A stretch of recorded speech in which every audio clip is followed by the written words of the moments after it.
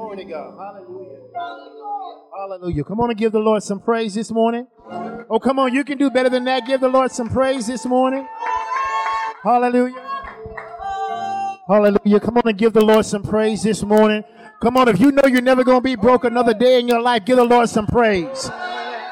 I ain't just talking money broke. I mean, you ain't never going to be broke nowhere in your life. You ain't going to be broke with relationships. You ain't going to be broke where your heart is concerned. You ain't going to be broke where your mind is concerned. You'll never lack for anything another day in your life. Come on, if you believe that, go ahead and give the Lord some praise. Hallelujah. Hallelujah. Hallelujah. Hallelujah. Glory to God. Hallelujah.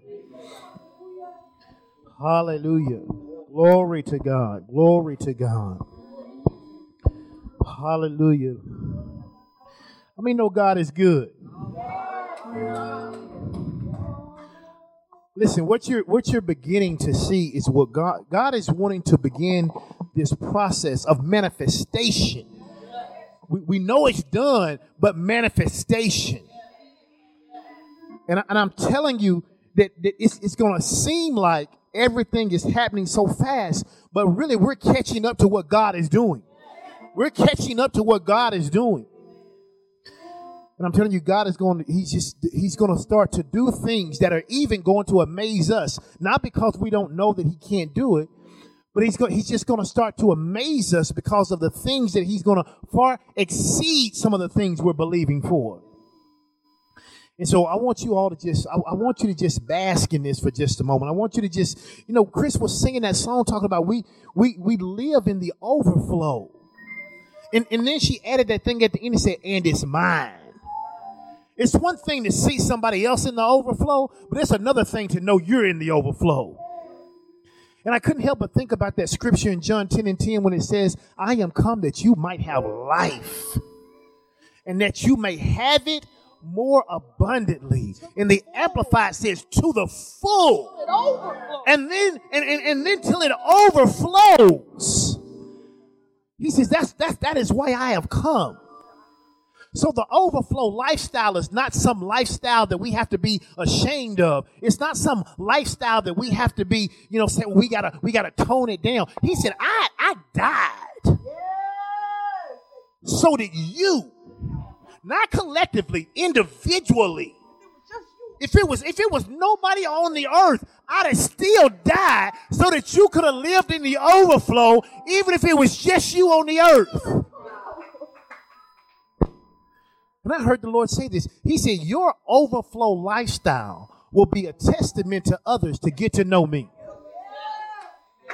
He said, your overflow lifestyle, the way you live, how large you live will be a testament about how good I am, that others will see it and want to know who I am.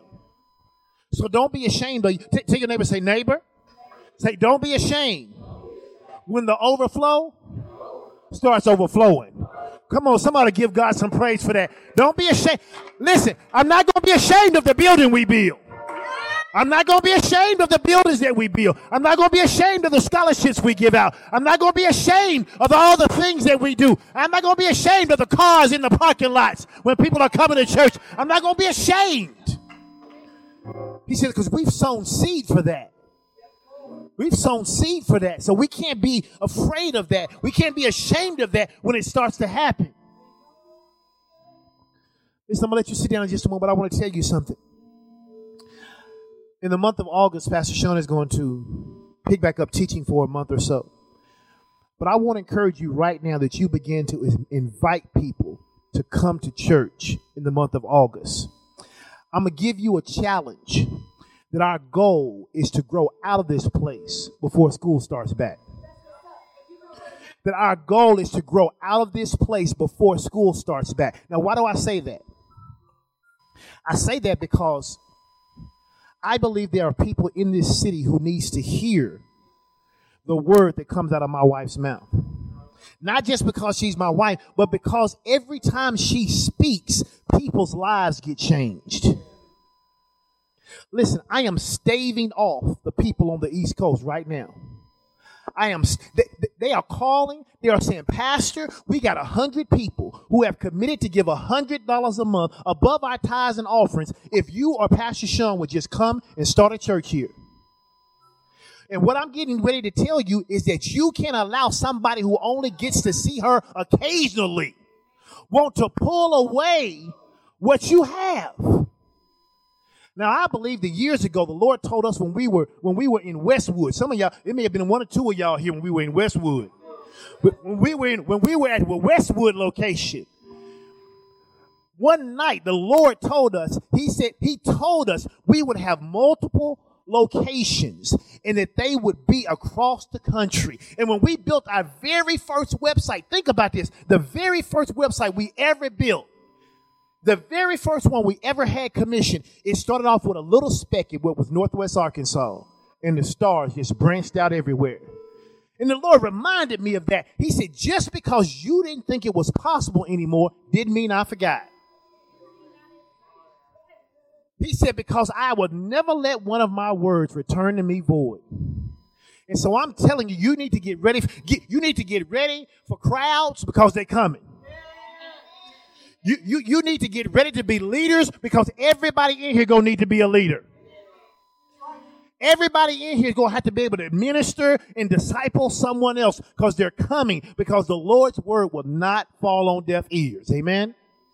And so I just want to encourage you that in the month of August, do what you can. Invite people to come hear her. Listen, and sometimes people in the area, they think they know you because they in the area. Listen, if they haven't sat under this teaching, they don't know. Because I'm telling you, you can laugh, you can joke, and in a moment you can hear a word that'll change your life. And so I just believe there are some things that are going to happen in the coming months, and I want you to be a part of them. Listen, if you don't have to miss church, don't miss. I'm telling you, the Lord, listen, we had decided that we was going to have fast church. We was going to come in because I got to catch a plane. We got some stuff we was going to get done. We were going to have fast church. But how many of you know that sometimes fast ain't what the Lord want to do? And so one thing, even though we can plan fast, we always going to yield to the Holy Spirit. We're going to always yield to what Holy Spirit wants. Amen. Amen. Listen, I'm telling you, listen, Pastor Sean said so. Oh, she said some good stuff. She said some good stuff. So when I left, we left to go out there on the 11th. And I left that Sunday because I had to go to Charlotte and she didn't leave. She came back on Tuesday. But we just been talking the whole time back and forth just about, people keep giving us these prophetic words about us and about y'all.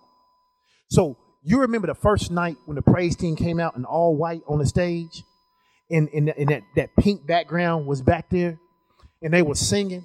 All I saw was our praise team singing. That's I believe that too. It's all I saw. And God said, I'm standing there, I'm going, man, this is beautiful. This is awesome. They were worshiping. And he said, this is what I want to share with all the people in Arkansas. He said, and I want to do it through y'all. He said, I want to do it. I want to do it through y'all. And literally, what the Lord was saying is he was like, don't shrink back because you haven't seen it yet.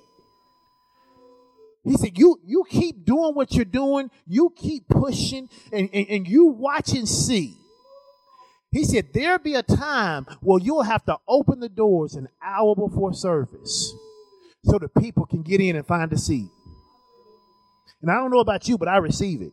And I don't just receive it because I want a big church to say I got a big church. I believe that we have the ability to teach people balance so that they can live a Christian life and still be normal people.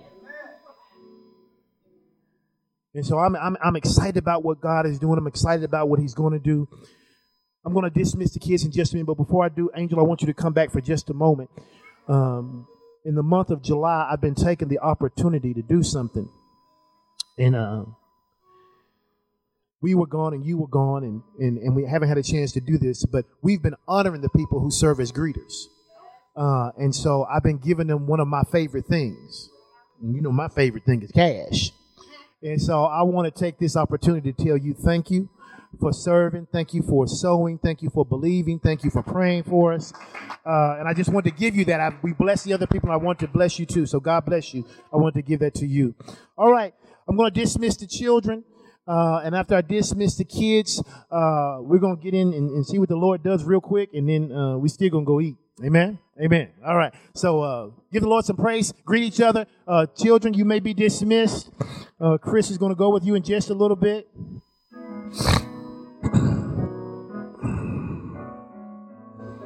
Listen, God is good, man. I'm telling you, God is good. God is so good. He is so awesome. He's just a wonderful, wonderful, wonderful, wonderful, wonderful, wonderful God. You know, be where that oil is.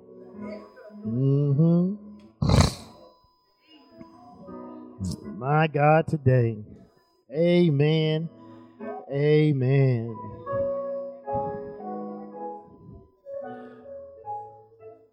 Hallelujah. Amen.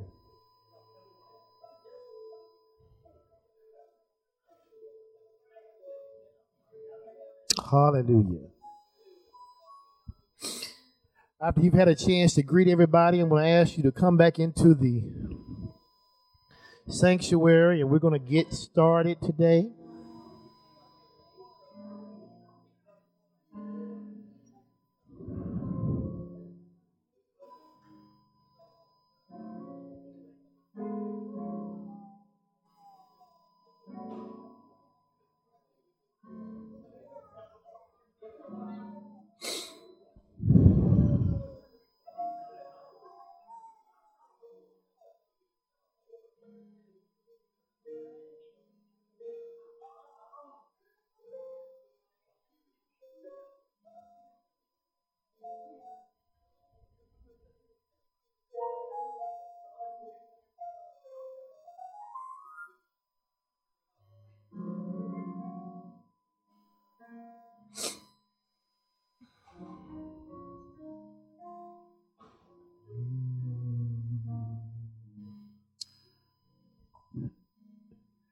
Amen.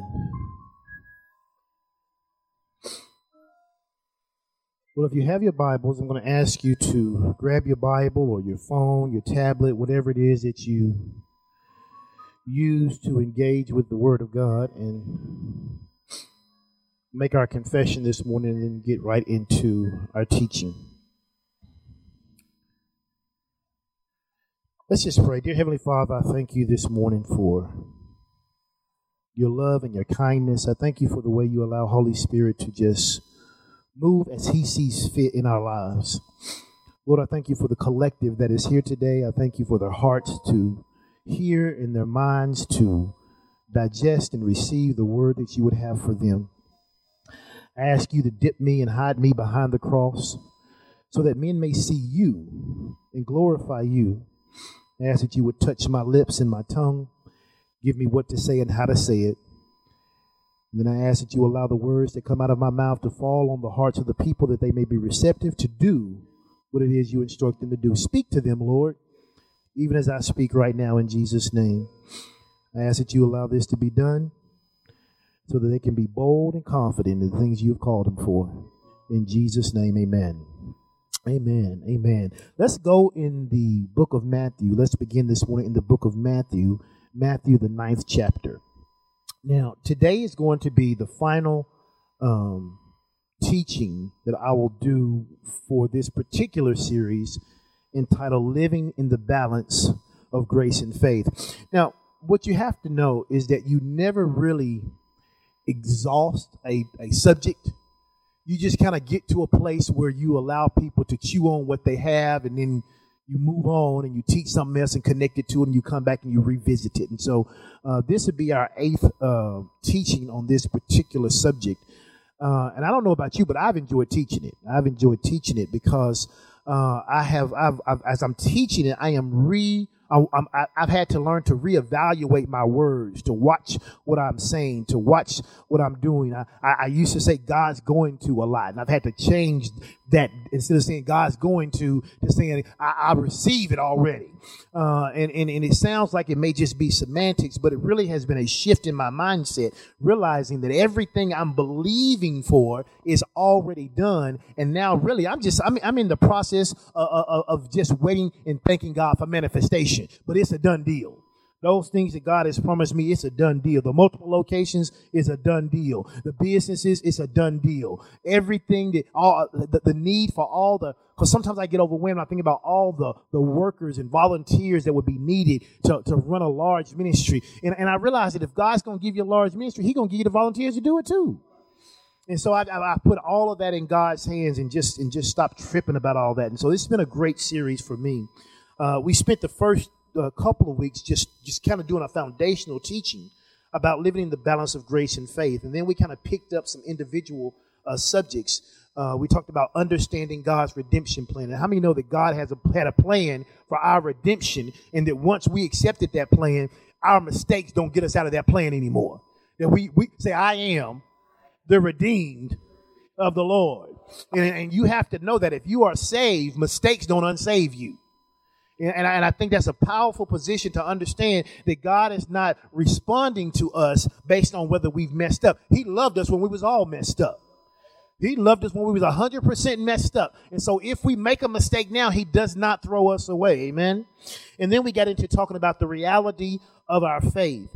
And then the last couple of weeks we talked about that faith that we talked about, that while we need faith is important, because we spend a lot of time talking about grace. And I never wanted anybody to think, well, then we don't need faith. No, you need grace and faith, because you got to have faith in His grace in order to receive the manifestation. And so we began to talk about the reality of that faith. And then we started talking about faith being based on knowledge. And how many know that you have to have a knowledge of who God is in order to appropriate your faith? Amen. Because tell your neighbor, say, faith is not just wishing. Because everybody can wish. Everybody wishes, but faith is really about understanding what God has said to you about your life and how He has already made provisions for it. So what faith does is faith just appropriates what God has already done. And so today I want us to begin talking about this last subject, which is funny because we actually did it today before I ever started teaching about it, which is your response to faith, or the response of your faith. Tell your neighbor, say, your faith must respond. In fact, some of you have heard these scriptures before. It says that faith without works is what? Dead. And so we're going to begin in Matthew, the 9th chapter, and we're going to read just a short little bit, but you're going to see 3 miraculous things that take place, all because of people's faith. Say, my faith does not move God. Say, but my faith will cause me to receive what He's already done. I think that's the most important thing I'm going to say to you today. Your faith doesn't move God. And why do I say it like that? Because your faith is not the thing that changes God's mind. If you need healing, your faith, God doesn't say, well, I don't know if I'm going to heal him. And then you say, well, I got faith. And He goes, oh, you got faith, I'm going to heal you. That's not how it works. Healing is already yours. Faith connects you to it. So your faith didn't move God. In some ways, people don't like this, but I say it like this. God has already done everything He's ever going to do. God has already done everything He's ever going to do. The great news is that means your success has already been predetermined. Tell your neighbor, say, neighbor, your success has already been predetermined. Then you ought to give God some praise like you already know you won. And so we're going to talk about the response of your faith. So Matthew chapter 9, and we're going to begin in verse 18. I'm going to read this out of the King James Version, but I'm going to refer some of these scriptures to the Message as I read it. So in the 18th verse of Matthew chapter 9, here's what it says. It says, while He spake these things, talking about Jesus, it says, behold, there came a certain ruler and a worshiper, and said, worshiping Him, saying, my daughter is even now dead. But now come and lay thy hand up on her, and she shall live. Verse 19 says, and Jesus arose and followed him, and so did Jesus his disciples. So here is this man who comes to Jesus. He asks Jesus, in essence, to come and to heal his dead daughter. Verse 20 says, and behold, a woman was diseased with an issue of blood 12 years came behind him and touched the hem of his garment. Now notice, Jesus was on his way to do something for someone else when someone else came and pulled on Jesus for something else. Tell your neighbor, say, neighbor, whenever you are in a faith fight, don't get distracted. You got to understand. Now, here this man is. He's asked Jesus to come heal his daughter. And on the way to heal his daughter, somebody else gets Jesus' attention. Understand, just because something may not be happening as fast as you think, don't think something's not happening. When Pastor Sean says something supernatural always happens when you give, the moment you give, supernatural starts to take place. Just because you don't see it in 6 hours or 12 hours or 24 hours, don't discount that something supernatural is happening on your behalf. Verse 21 says, for she said within herself, if I may but touch his garment, I shall be made whole. But Jesus turned about him, and when he saw her, he said, daughter, be of good comfort. Why? Your faith has what? Made thee whole. Notice, he didn't say, I made you whole. What did he say? He said, your faith has done what? Made you whole. This word whole here is the same word that we use, shalom, or peace. He says, your faith has made it so that nothing else will be missing in your life. When we tell this story, we talk about the fact that the issue of blood got healed. But the reality is Jesus never comes and just heals one part of your life. If you get touched by Jesus, it heals everything in your life that's broken. So when he says to her, he says, you've been made whole. It wasn't just the issue she had. It was everything in her life was repaired. The Bible then says in verse 23, and when Jesus came into the ruler's house and saw the minstrels and the people making a noise, he said unto them, give place, for the maid is not dead, but sleepeth. And they laughed him to scorn. Sometimes in your life, there will seem like things are in your life that are dead, and you'll be still believing, and people will try to convince you that you ought to just leave it alone, that it's not for you, that you miss God. But don't you dare give up on your faith. You allow your faith to stick around and connect you to what God has already done. Jesus never would have went there if he thought that she couldn't be raised from the dead. The fact that Jesus is involved in your life means he wants something to live. It then says in verse 25, but when the people were put forth, he went in and he took her by the hand, and the maid arose, and the fame hereof went abroad in all of the land. Verse 27 says, and now when Jesus departed from there, 2 blind men followed behind him, crying and saying, thou son of David, have mercy on us. And when he was come into the house, the blind men came to him, and Jesus said to them. Now, in the Message translation, here's what he says. In the King James, it says, do you believe that I can do this? In the King James, it says, believe ye that I am able to do this. And they said unto him, yes, Lord. Now, in the Message translation, in verse 29, it says that Jesus touched their eyes and said this, then become what you believe. He asked them a question. Literally, they said, Lord, we see you heal the woman with the issue of blood. Lord, you raised the girl that was dead. Lord, can you help us see? He didn't say I could help you. His first question is, what's your position on it? Do you believe I can do? Because if you don't believe I can do this, even though I know I can do this, it can't be done for you. He says, do you believe I can do this thing you asked? And they said, yes, master, we believe. He says, then become what you believe. The question for today is my response of faith is, will I become what I say I'm believing? Am I going to become if I say I'm healed, will I become healed? Will I begin to act like I'm healed before I'm healed? Will I say I'm healed before the doctor says I'm healed? If I got money issues, will I say I'll never be broke another day in my life, even when it feels like my bank account is at a negative? What will I become? And so as believers, we have to understand that we need both a combination of grace and faith in order to see the power of God released and active in our lives. I got to have faith, but my faith can't just be my faith can't be in me. My faith has to be in God's grace. My faith can't be in how strong I can believe. Because watch this. If you can believe strong, there's something strong enough to shake your faith. But if you believe in the strongest thing, nothing can shake your faith. So that's why when in the Bible, Jesus got ready to make a promise one time.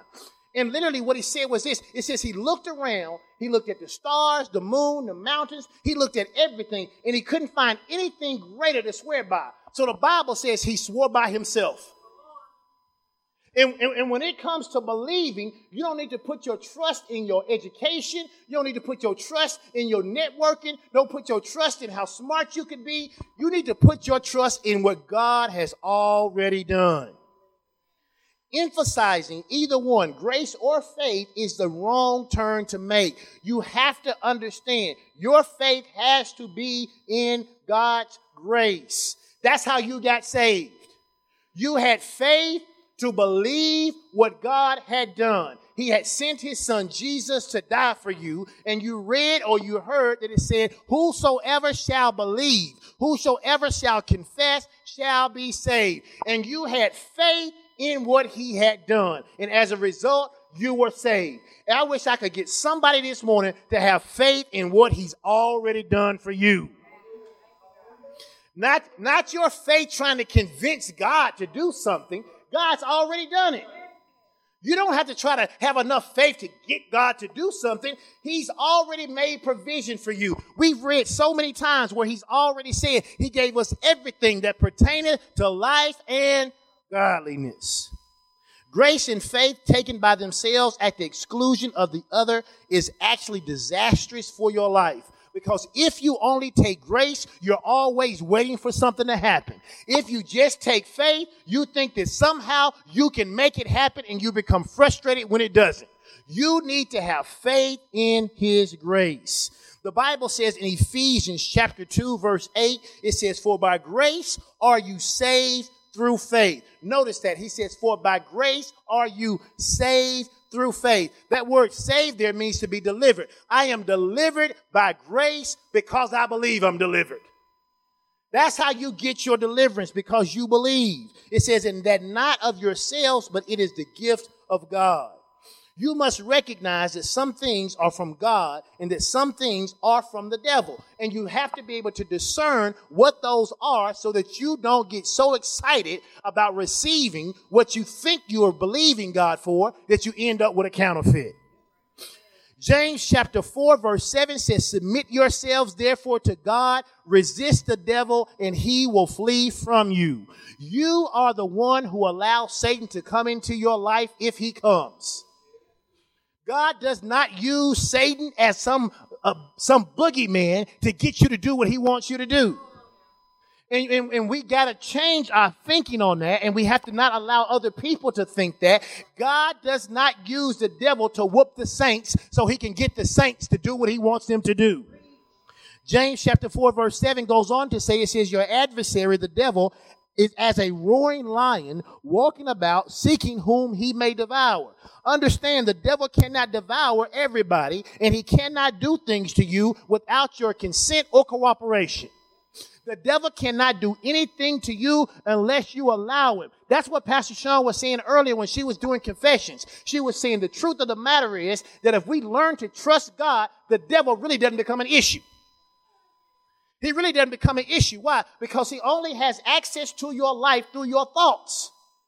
If the devil wanted to kill you, and he could, he'd have done it a long time ago. If he could have physically took your life, he would have done it a long time ago. But he needs your cooperation. Even something as small as this, texting and driving. Texting and driving is dangerous. If you text and drive a lot and you do it all the time and you don't pay attention and you have a wreck, you can't get to heaven and say, God, why you let me die? You just can't do that. But we do that with things in our life all the time. We do what we want to do, and then when it doesn't work out, we say, God, why did you do this? Tell your neighbor, say, God gives man Free will. And as a result, you can choose to keep the devil out of your life, or you can choose to allow him to come into your life. But if you allow him to come into your life, then you cannot blame God. You cannot actively fight against something if you think God has ordained it or permitted it. That's the reason why we stress to people that as tragedy happens, do not blame God.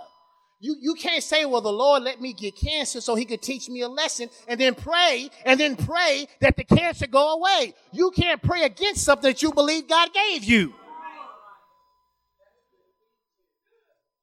Now understand, because God has such infinite wisdom, he has ways to allow us to glean wisdom out of tragedy, but he never causes tragedy.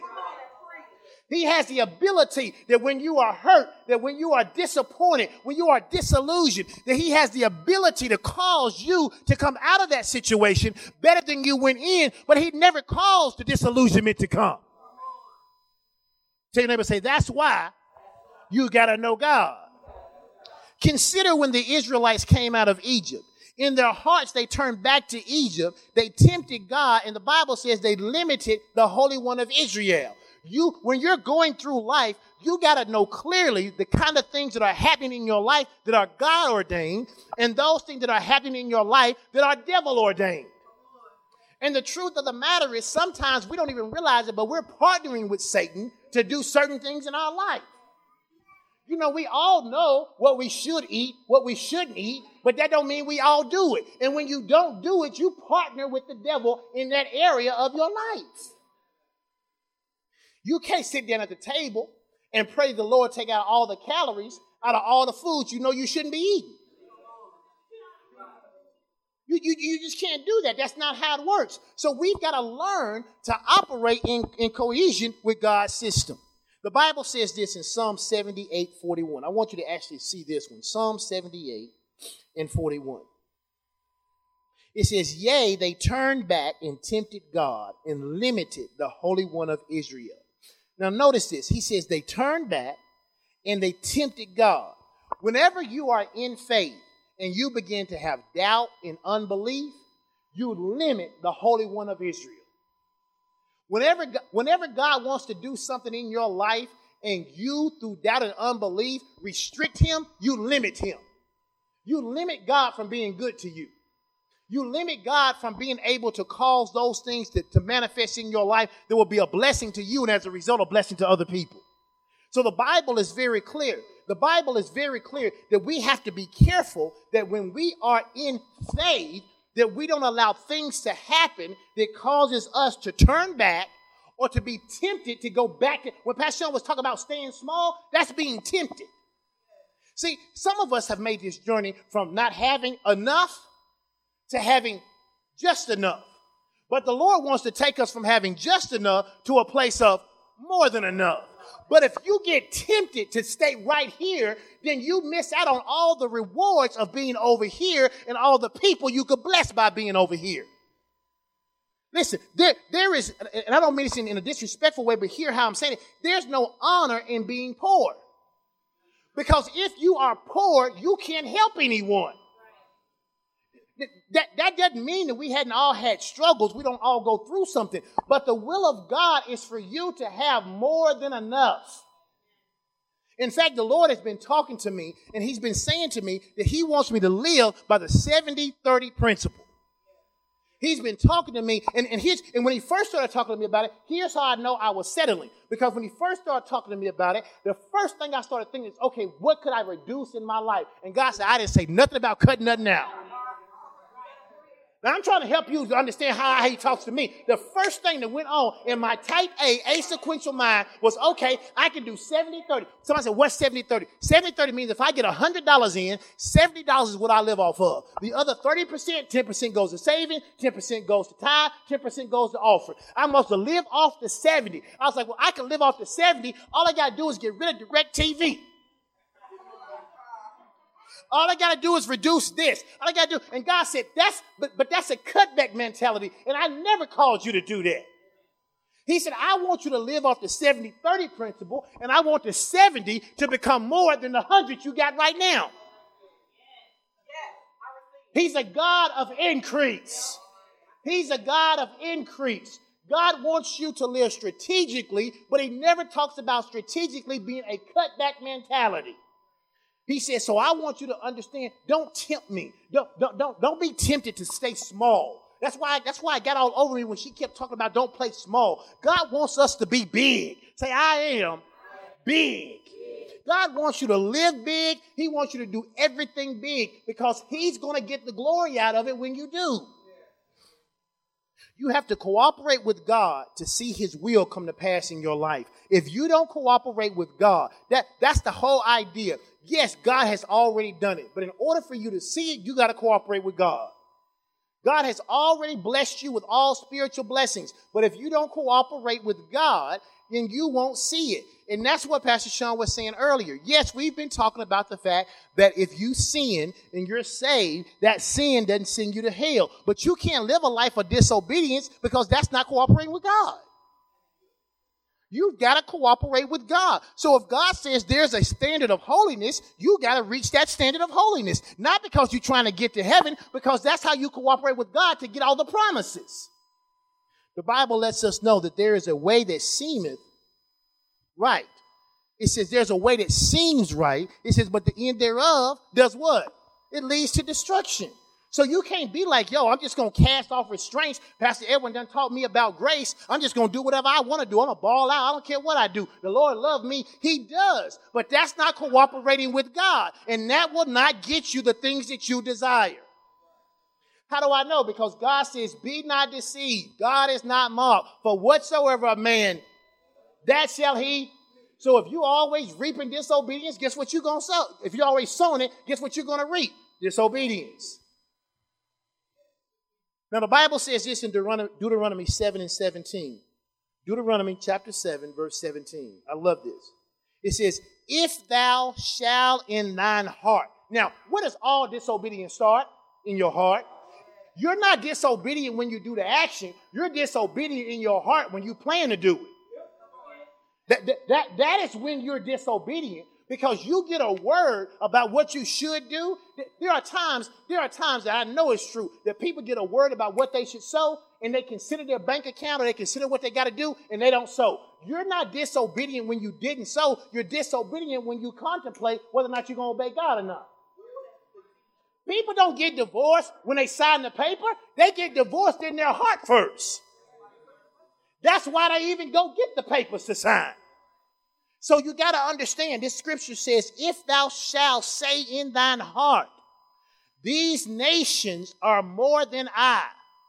Now watch this. He says, if you say in your heart that you can't do something, if you say in your heart, this won't work out.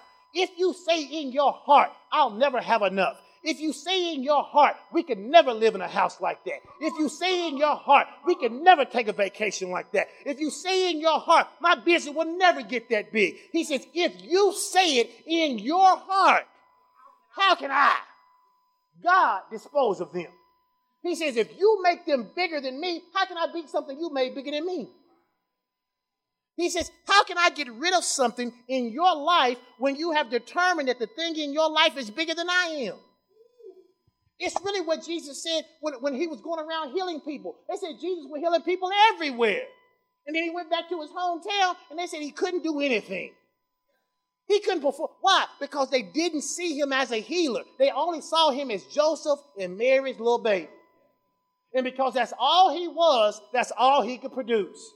Tell your neighbor, say, neighbor, God is bigger than any problem or any situation I will ever encounter. Now, I wish 3 folk believe that enough to give God some praise. Understand, God cannot bring deliverance in your life if you yield to fear through unbelief and doubt. If you yield to fear. Notice, every time Jesus got ready to do something miraculous, what would he tell the people? Fear not. He said it. I think at one time I had counted, I think it was 74 times in the New Testament that Jesus says, fear not. Why does he say fear not? Because what he's getting ready to do won't work if they allow fear to be in their life. So he's literally getting ready to heal them. He's getting ready to do something magnificent in their life. And what he says is, do not fear. Or he says, fear not, because he understands that if they get in fear, then they can't attach their faith to what he's already done in the spirit realm. And so it's important for you that when things happen, you do not get in fear. You have to choose to believe God's will. The Bible says in 1 Corinthians, the 15th chapter, the 9th to the 10th verse, it says, for I am, this is Paul talking, he says, for I am the least of the apostles. He said that I am not meet to be called an apostle because I persecuted the church of God. Now, he says, look, if anybody shouldn't be called an apostle, it should be me. He said, I kill more people than anybody else. He says, I'm a raggedy man. If anybody doesn't qualify, I don't qualify. But notice, he says, but by the grace of God, I am what I am. It says, and his grace, which was bestowed upon me, was not in vain. And I like this, but watch this next part. He says, but I labored more abundantly than all of them. See, just because you've been graced with something, don't mean you ain't got to work at it. I'm going to let you catch that for a minute. Paul wasn't bragging, or he wasn't just bragging on himself. What he said was, look, I don't qualify. I know I don't qualify. I know I've done so much stuff that I don't even deserve it. He says, but God's grace qualified me. But I didn't just stop with the grace. I then did something the rest of them didn't do. I worked harder than the rest of them. He said, I labored more abundantly than they all. He says, yet it wasn't just me, but it was the grace of God which was with me. In other words, he says, I didn't just use grace and I didn't just use faith. I used them both, and both of them caused me to be greater than all the other apostles. Now, somebody said, well, that's really arrogant of Paul. No. When God has called you to something, you ought to be the best at it. Whatever God has called you to, your desire should be the best. I wrote a Facebook post the other day because I was thinking about it. Do you know that in the kingdom of God is one of the only places we can't say we want to be the best? If you're a teacher, you can say, I want to be the best teacher it is. If you're an instructor, you can say, I want to be the best instructor there is. If you're a dancer, you can say, I want to be the best dancer that I am. If you're a coach, you can say, I want to be the best life coach there ever is. If you're a musician, you can say, I want to play better than everybody else. But as a preacher, if I say I want to preach and be the best preacher ever lived, people go, oh, no, see, you done got in flesh now. You done got in flesh. No. Paul said, I labored more than all the other apostles. I studied the scripture more than everybody else. I spent more time in prayer than everybody else. So the revelation I have, it's not just because of grace, it's because of grace and my faith. Because whatever you believe in, you ought to put some work behind. The grace of God is the same toward every person. The grace of God is the same toward every person. But not everybody labors abundantly to see what God's purposes and plan is for their lives. Hear me when I say this. God has graced every person in FOC, but everybody won't reach their destiny at the same time. And some of it is because some folk will grab hold of what God said and sprint with it. Other folks will grab hold of what God said and jog with it. Other folks will grab hold of what God said and walk with it. But some folks will grab hold of what God said and sit on it. And if you sit on what God said, it's still yours, but it will not manifest in your life. It is still yours. It still belongs to you. It's still a great confession. But if you don't get up and do something with what God has given you, then you will be the same person you were before you received the idea or the thing that God told you. God has a plan for your life that is far superior to anything that you could ever plan on your own. God has a plan for you that is so big that if you could tap into it, it would change how you literally see the world. You need to realize that you follow him, and as following him, he takes you to a new level. You need to do whatever it takes to follow God while balancing the power of both grace and faith. God, by grace, gives you giftings. He gives you talents and abilities that are completely independent of anything that you deserve. Everything you have, every ability that you have, you don't deserve it, but God gave it to you because he wanted you to use it to be a blessing to yourself and to other people. And somebody asked me one time, they said, well, if you got millions of dollars, would you just use it to help everybody? Not all of it. Not all of it. No, because that's not the purpose of it. But people try to be overly spiritual about something that ain't spiritual. That he never intended for you to take all that you had to give it away so that you would now be. The Bible says this. It says the poor will be with you always. He didn't intend for you to always be the poor. In fact, when I bless people with money sometimes, I give them, and they say, oh, I'm gonna get this to the church. I'm saying, give my money back. If I give you $100 and you tell me you're going to get $100 to the church, you're going to still be broke. No. If I give you $100, you take 70 of it and you take 10 of it to save. You can tithe 10 and give 10, but you ought to take the rest to do something for yourself with. That's the principle of God. That is the principle. You have to participate with God. You need to discover what God has done by grace, what he's provided for you, and what his will is for your life. Then there needs to be an appropriate response on your part, which is what the Bible calls faith. Whenever you respond appropriately to God, you're responding in faith. Although it's a major doctrine in the body of Christ, notice this. There are only 2 places in Scripture where predestination is actually mentioned. There's only 2 places. I was studying this a couple weeks ago, and I was thinking, okay, this idea that God's already done it sounds like predestination. If God's already, because here's the question as a thinker, I go, okay, if God's already done it, then why ain't I got it? Anybody else thought, I mean, come on now, you ain't the only one. If God, Pastor, you keep saying God already did it, where it at? We don't even use good English, where it at? If God already done it, the reality of it is there's only 2 places in the Bible where God ever talks about predestination. The first one is in Romans chapter 8, verse 29 and 30.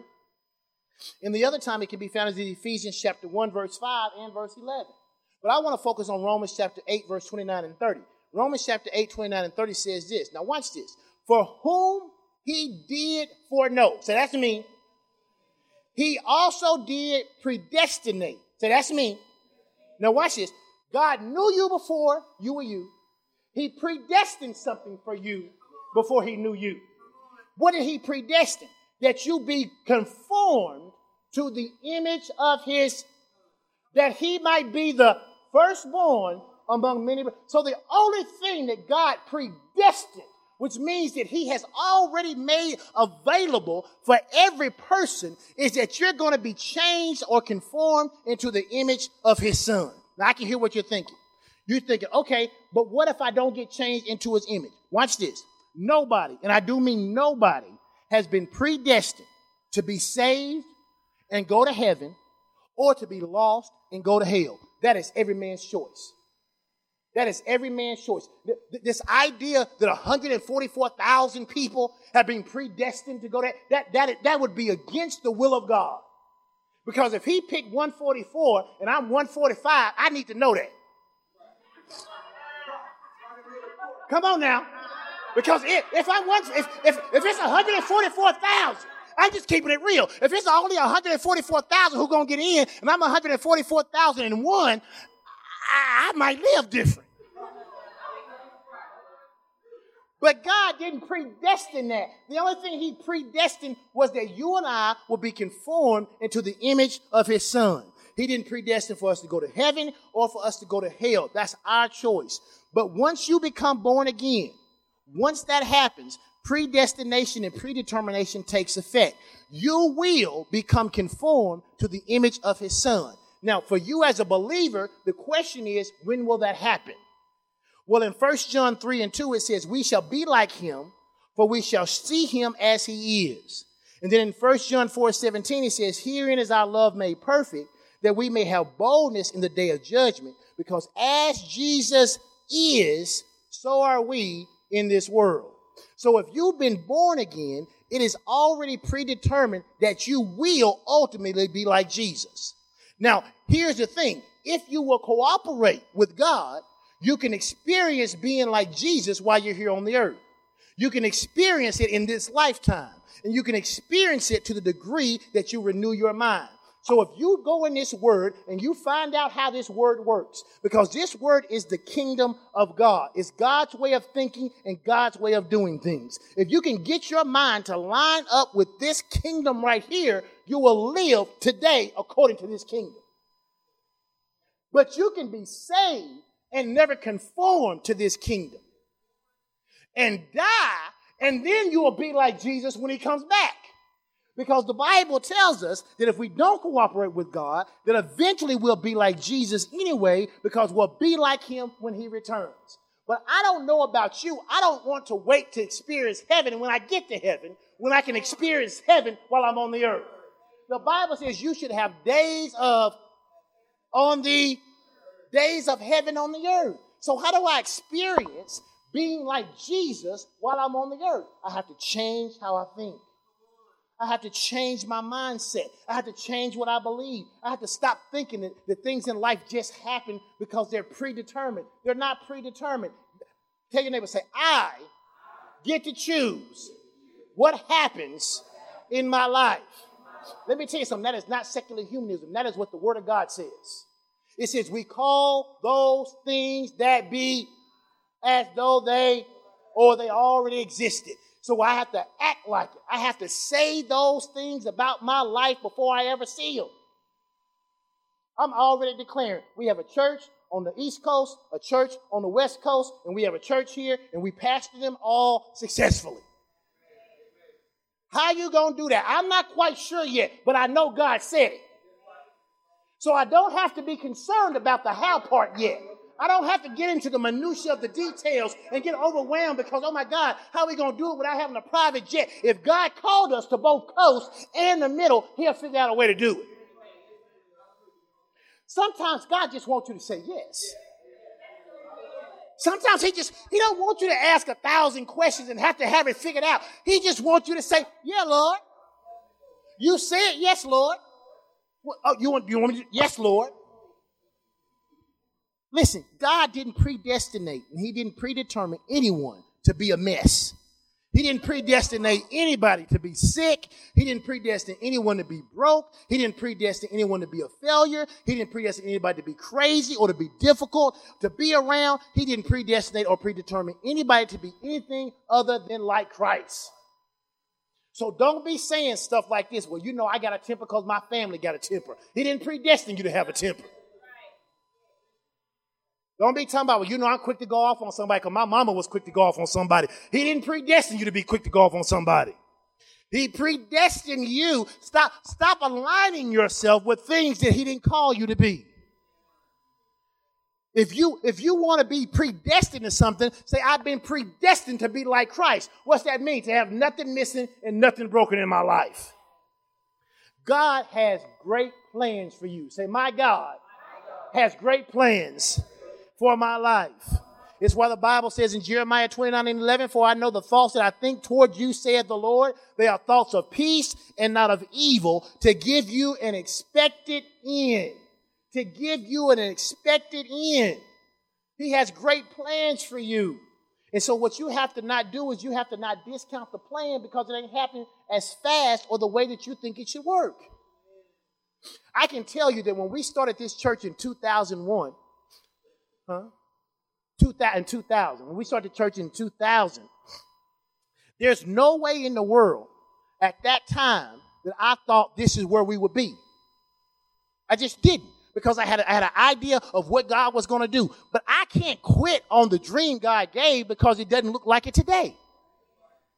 Because maybe it has been 17 years we've been doing this. But who knows? Next year, it can look just like what God said. And if I quit today, I never get to see what God said. So you have to ask yourself, it doesn't matter how far I am in the process, am I willing to go all the way to the end? Because you can't force.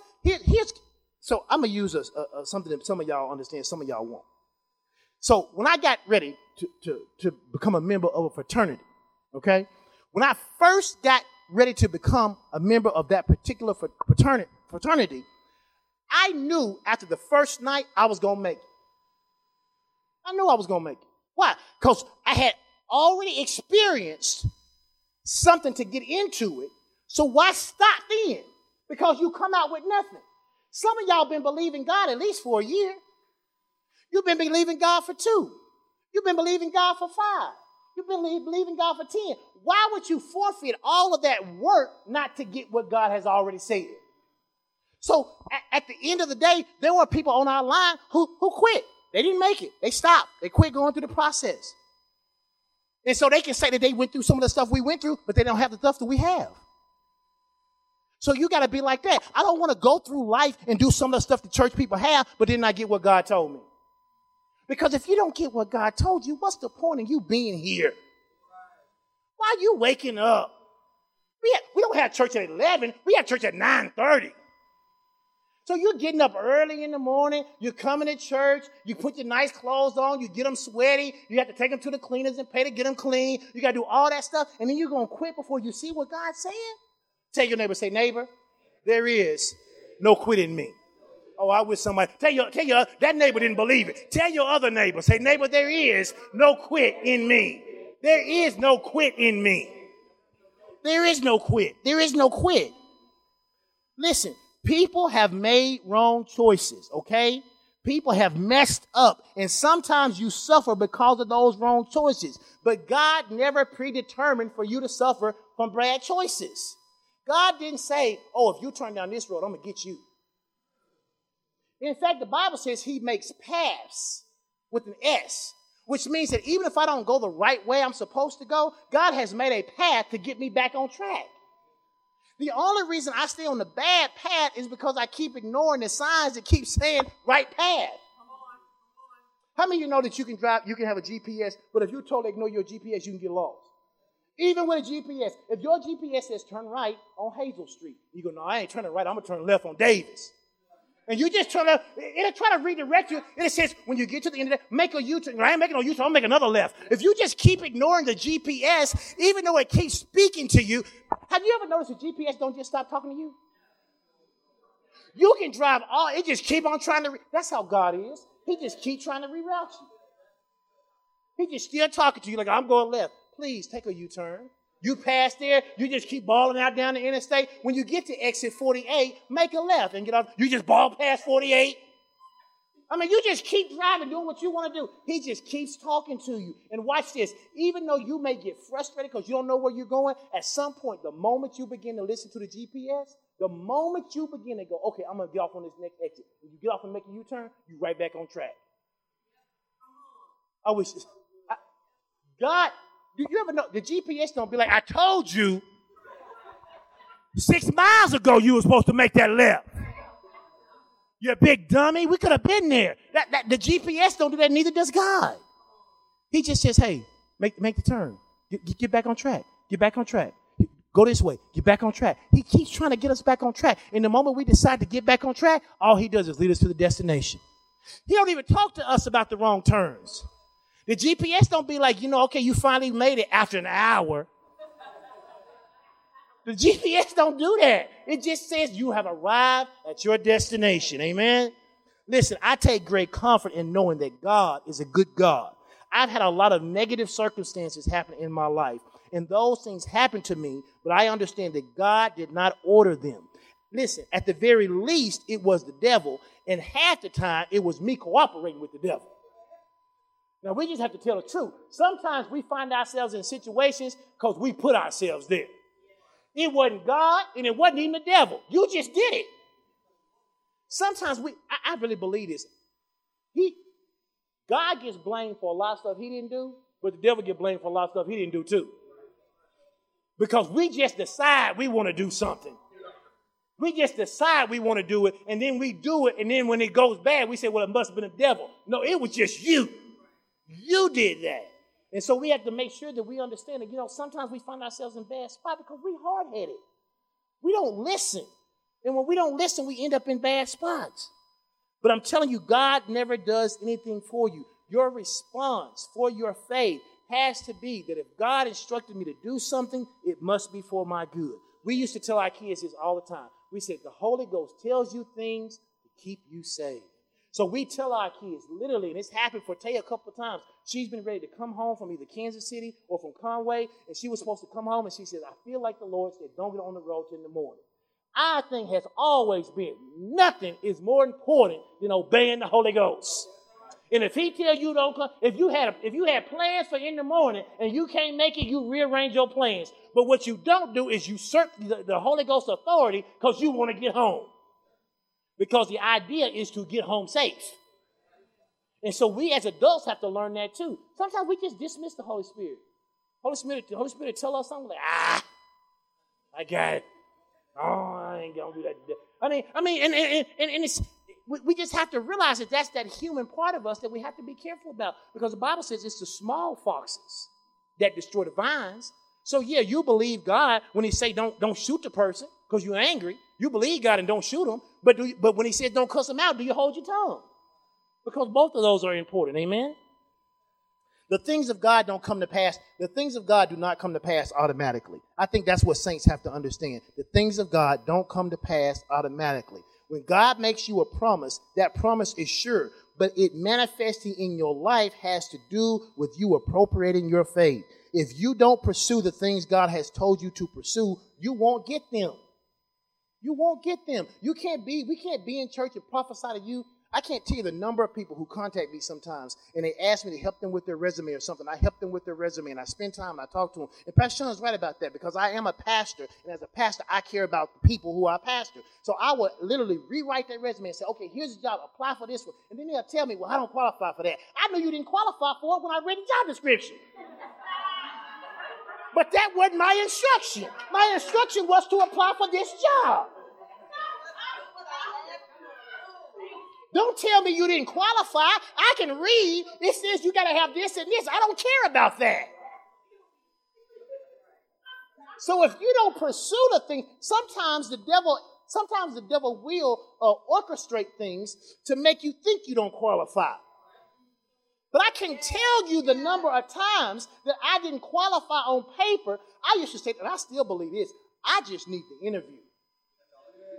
Now listen. Now, I'm not being braggadocious. If you let me sit down in front of you, I will not only convince you to give me that job, you will want to pay me more than you thought you were going to pay somebody. I just need to sit down before you. I'm like Paul. I have labored more than them all. And so sometimes it's just about understanding that when God calls you to do something, he doesn't need you to justify why you're doing it. God tells you to apply for the job, you apply for it. Forget what they say. Because here's the thing, a person is always making a decision. I learned that years ago. I don't care if it's a group of people or a person. There's not a computer that's using an algorithm to hire folks. It's a person. And the Bible says that literally God took Pharaoh's heart and he turned Pharaoh's heart to let his people go. And then God turned Pharaoh's heart to go get his people so he could wipe Pharaoh out. God did that. I had folks who hired me and a month later, like, I don't know why I hired you. No, really. I had a man hired me one time, and he said, you know what? He said, I don't even know why I hired you. He said, you ain't going to stay here long, are you? I said, not real long. Not real long. But it was a good job to put on my resume for the next one I'm going to apply for. But he didn't have a choice, because when God speaks to a man, even if he don't know God, he can't help but obey. So that's what I'm telling you. Yes, you should have a good credit score. Yes, you should have your finances in order. Yes, all this stuff. But don't ever negate the supernatural. Don't ever negate the supernatural. Because if God says yes, man has to say yes. Understand, you have to reach out and you have to take what it is that God said is yours. You have to believe and you have to pursue the things of God. What does pursuing the things of God look like? It's different for every person. It's different for every person. But what is clear is that God doesn't leave us without instruction. He might not answer all your questions, but he leaves us with instructions. And sometimes his instruction can be something, as I was just talking about, it can be just as simple as apply. Well, Lord, I don't know what I'm going to say on the interview. You don't need to until you get there. Sometimes the best interview I ever had was when I didn't know what to say. Because when you get in there, you just start telling the Holy Spirit, just tell you exactly what to say. But I also don't go to interviews unprepared. I got to help you. You can't be like, I'm just going to let the Lord speak. You're supposed to be in there talking about IT stuff, and you don't even know what the IT stuff is. You do have to have something to go with that. Because the saints will do a lot. The saints would be like, I'm applying for the CEO job, and you ain't never had an executive position at all. I ain't saying it can't happen. I'm just saying, do you know what CEOs do? Because they do more than sit in the office behind that glass.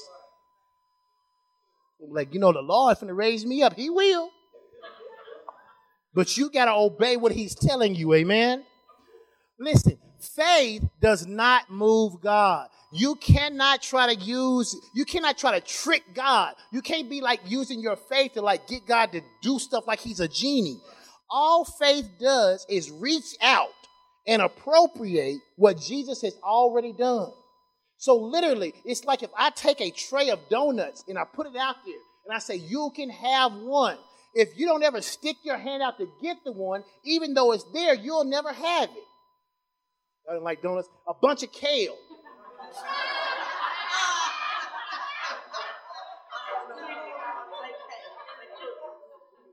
So if you got a batch of kale and he says, hey, the kale belongs to you, and you don't ever reach out and get that kale, you never gonna have it. Y'all ain't like donuts. I got something for you. Faith does not move God. If you're pointing to your own goodness and you're looking to how well you're doing, if you're keeping score of whether you did it right and whether you did this and you got a checklist that says you qualify, you're going to always be disappointed because you're trying to get something through your own righteousness. You're putting faith in your efforts and performance, and that's not where faith belongs. It is good for you. It's good for you to pray. It's good for you to fast. It's good for you to read your word. It's good for you to attend church. It's good for you to tithe. But those things don't affect God. Those things do not affect God. God's love for you isn't based on what you do. Now, here's something that I wanted to say. Your holiness or lack thereof does not change God's heart towards you. But your holiness will change your heart toward God. Now, why is that important? If I mess up, it doesn't change God's heart toward me. But if I keep messing up, it does affect my relationship with God, how I see God. So when he says, be ye holy, for I am holy, which is one of the only scriptures you can read in the Bible backwards and it says the same thing. So holiness is key. Why is holiness important? It changes my heart toward God. Can I give you an example? If you take a man and he says he loves his wife,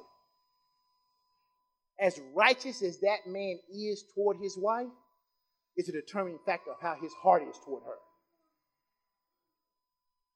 But if you take a man and he says he loves his wife, but he doesn't respect her, he doesn't listen to her, he doesn't treat her as an equal, he always wants to be authority over her, he cheats on her, he puts her in positions to feel bad, his heart toward her won't be loving. Because you cannot do unloving things and be loving toward a person. So if you are loving toward God, it causes your heart to change. God gonna love you regardless. He said, I'm married to the backslider. God says, I ain't never gonna divorce you. I'm gonna always love you. But it will affect how you respond to God. So when we are talking to you about, hey, yeah, we know the performance and all that stuff is not necessary. And we know that we're saved by grace. You ain't never going to hear us tell you can just wild out and do whatever you want to. You shouldn't have coarse communication. You shouldn't be fornicating. Well, fornicating don't send you to hell. No, but it can put you in the grave early. There are consequences to sin. And as I move on from this message, I don't want that to be avoided. You cannot just do everything you want to do and expect there not to be natural consequences. That's aside from God loving you.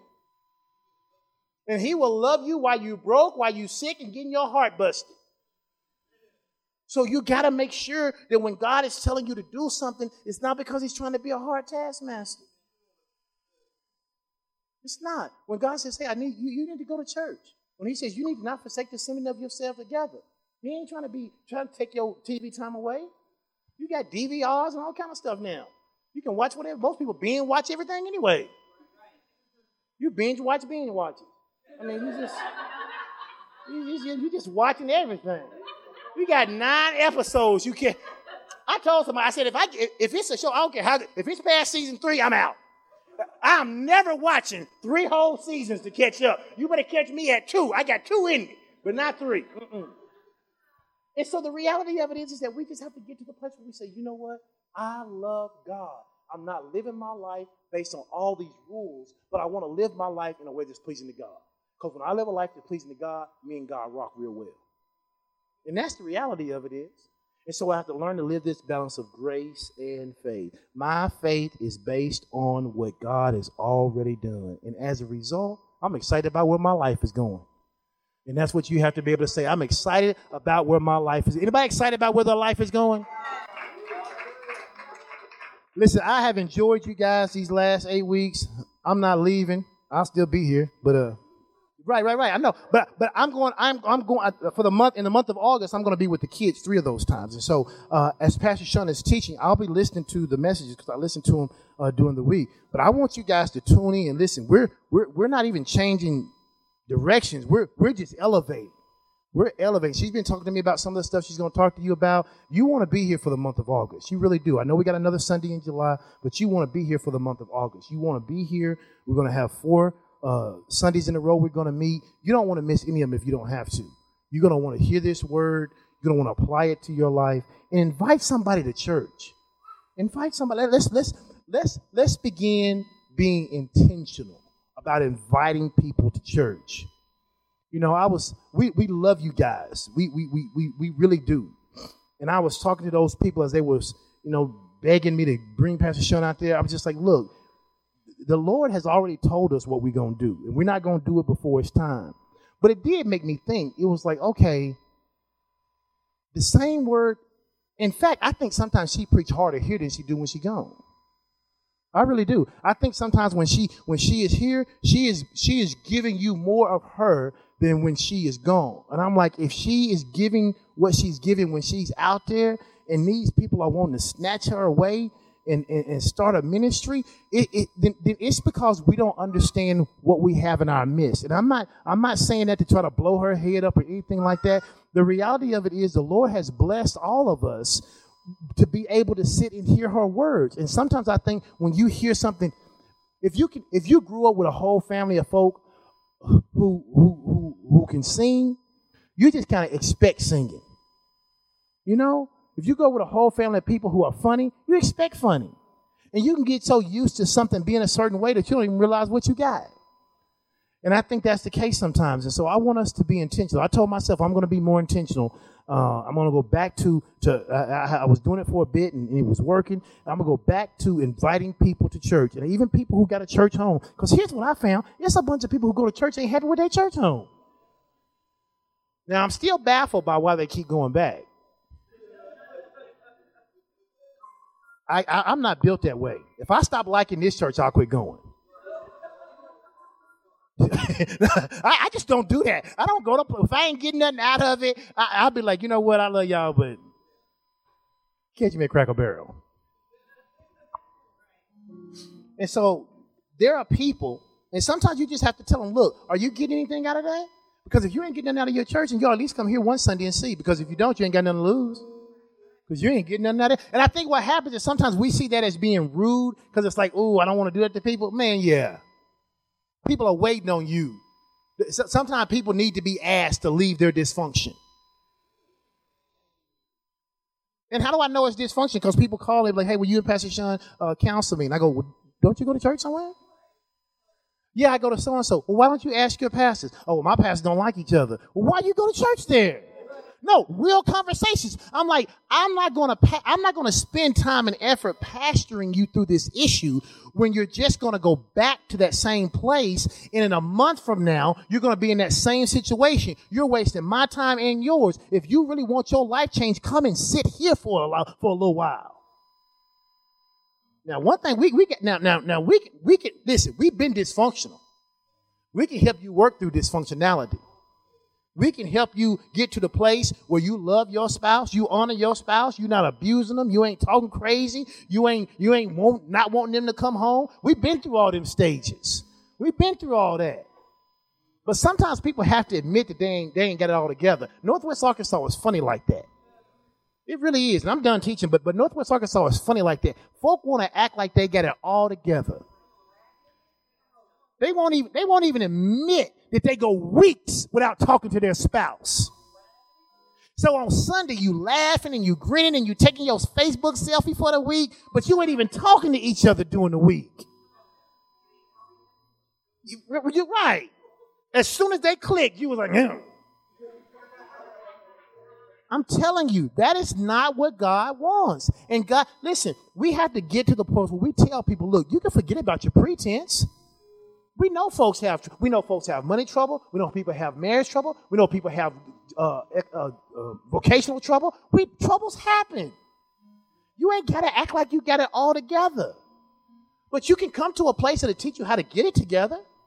And sometimes we just have to tell people that, So I've been a little more upfront. Pastor Sean is right. I talk to most people and spend time, and I got people calling me about their addictions and all that stuff, and I'm trying to talk and work them through it. And I spend 3 months talking them through, and they get free, and then I don't hear from them, and then 6 months later they right back in the same spot. I'm like, not to be real, you wasted my time. So now I just tell people, listen, I can help you, but you got to have some. She calls it skin in the game. I'm like, I can help you, but you got to put some skin in the game. You got to come here. You got to come and sit and listen. Because sometimes I believe the Lord will heal you, and I ain't even got to be saying nothing. He'll talk to you while I'm preaching. He'll talk to you while she's preaching. Somebody hug on you and it'll deliver you. And so some of y'all know y'all got friends like that, so they keep wearing y'all out, and you like me, you keep wanting to pray for them and bless them. And come on, Pastor Sean, you want to do all this stuff for them, and you want to see them live their best life, and they suck you dry for all the info. You come to church, get all this wisdom and knowledge, and go share it with them, and then they go on and do what they're going to do. So my spiritual father's working with me on that. I'm just having to tell people, listen, I love you, but if you want to change, you got to come here. This is where change happens. You got to come here. So y'all pray for me as I keep telling people no. I'm good about know about money. Pastor Sean said the other day, she said, boy, you love money. I said, no, I love God and Camp Strip money. Because it's God, family money. It's for money.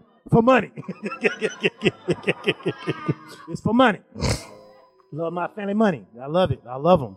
And so I can. But when it comes to wanting to see people live their best life, I can be a sucker for it, because I'm telling you, the Lord changed my life in such a way. I'm like, I know the Lord can change yours, and so I'm a sucker when it comes for that. But I'm learning. So y'all pray for me, Passion. Amen. Good word today.